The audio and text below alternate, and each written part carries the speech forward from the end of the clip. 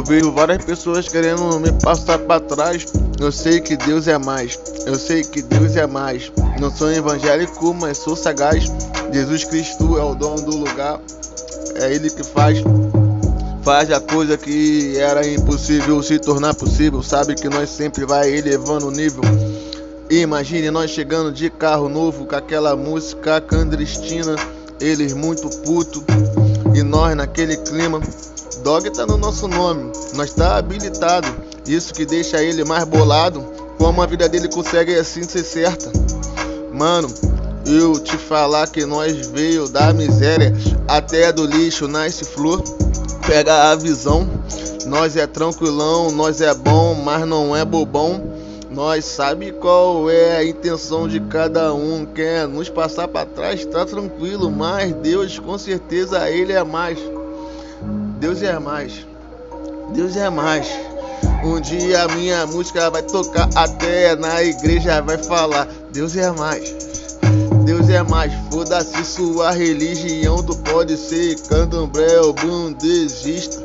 Deus é foda, Ele dá o papo reto, só Ele que nós capacita. Daquele jeito, pegando uma visão, talvez você deve estar curtindo agora meu som. Tô na madrugada tentando lançar o melhor. Relaxei a mente, hoje não tá sendo pior.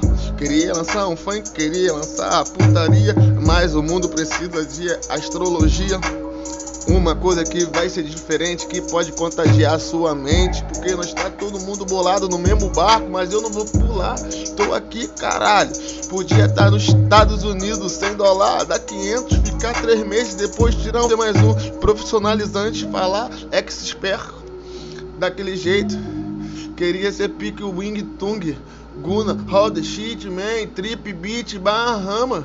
Vai falar com o Júlio Shake, vai te levar pra cama, piranha safada, sei que tu ama. Vou te dar dinheiro pra tu ficar feliz. Melhor que um bom dia é mandar um print, amor.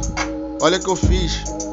Faz a unha, faz o cabelo, fica bolada, fica daquele jeito que eu gosto. Toda bonita, toda convencida, toda maquiada.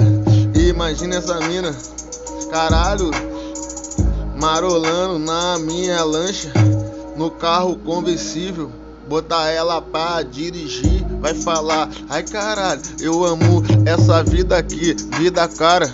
Andando de Maria Gueixa, passou época da pichação da CR, agora ela só quer Dior. Essa mina, o que ela pede, nós tá patrocinando, mas na cama eu vou comer o teu cozinho. Ai caralho, ela gosta. Charu com coça, toma, toma, toma, toma, chá de piroca.